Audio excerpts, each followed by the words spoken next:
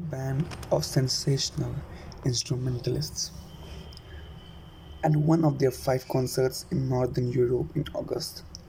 When Kurgobin walked on stage to start their gig, the audience, largely comprising hipsters, really had no clue what to expect. Many hadn't even heard of them.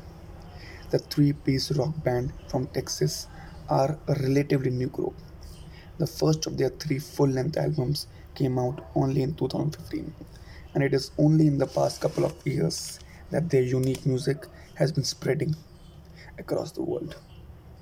At the gig, however, the trio bassist Laura Lee, guitarist Mark Spee, and drummer Donald DJ Johnson didn't take much time to blow away the crowd with a stellar performance.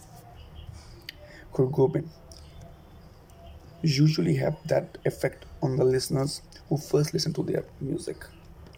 You don't know what to expect, and then boom, you are orbiting in a delightful, unpredictable journey. Hergobin make mainly instrumental music with vocals showing up very sparingly, and even when they do, it is with lyrics that are abstract and often just a whisper or two. But it is their music, hard to define or classify, that is the most striking thing about this pair band. Rarely has a band fused music from a diverse range of genres and produced a sound that is at once smooth and accessible, yet as complex as Kurt Cobain's. The Thai connection is an important element of the band's music. Spear and Lee delved into Thai rock, funk particularly from 1960s and 1970s to find inspiration for their compositions. But the other influences that appear in the music include psychedelia, surf, rock soul, and bass heavy dub. Hugobins in the sort of music that you can deploy in a dual manner. You can play their albums at a relatively moderate volume to create a sonic atmosphere while you go about doing other things, or and this is the best part, you can crank up the volume and get lost in the unusual but intricate guitar riffs, the dub inflected deep bass lines, and the breakbeat of drums. The later way is the one I would recommend. And of course, there are live shows. If you're lucky to check those out, you will likely find Spear on stage in the sunglasses, wearing long-haired wig and striking cowboy boots.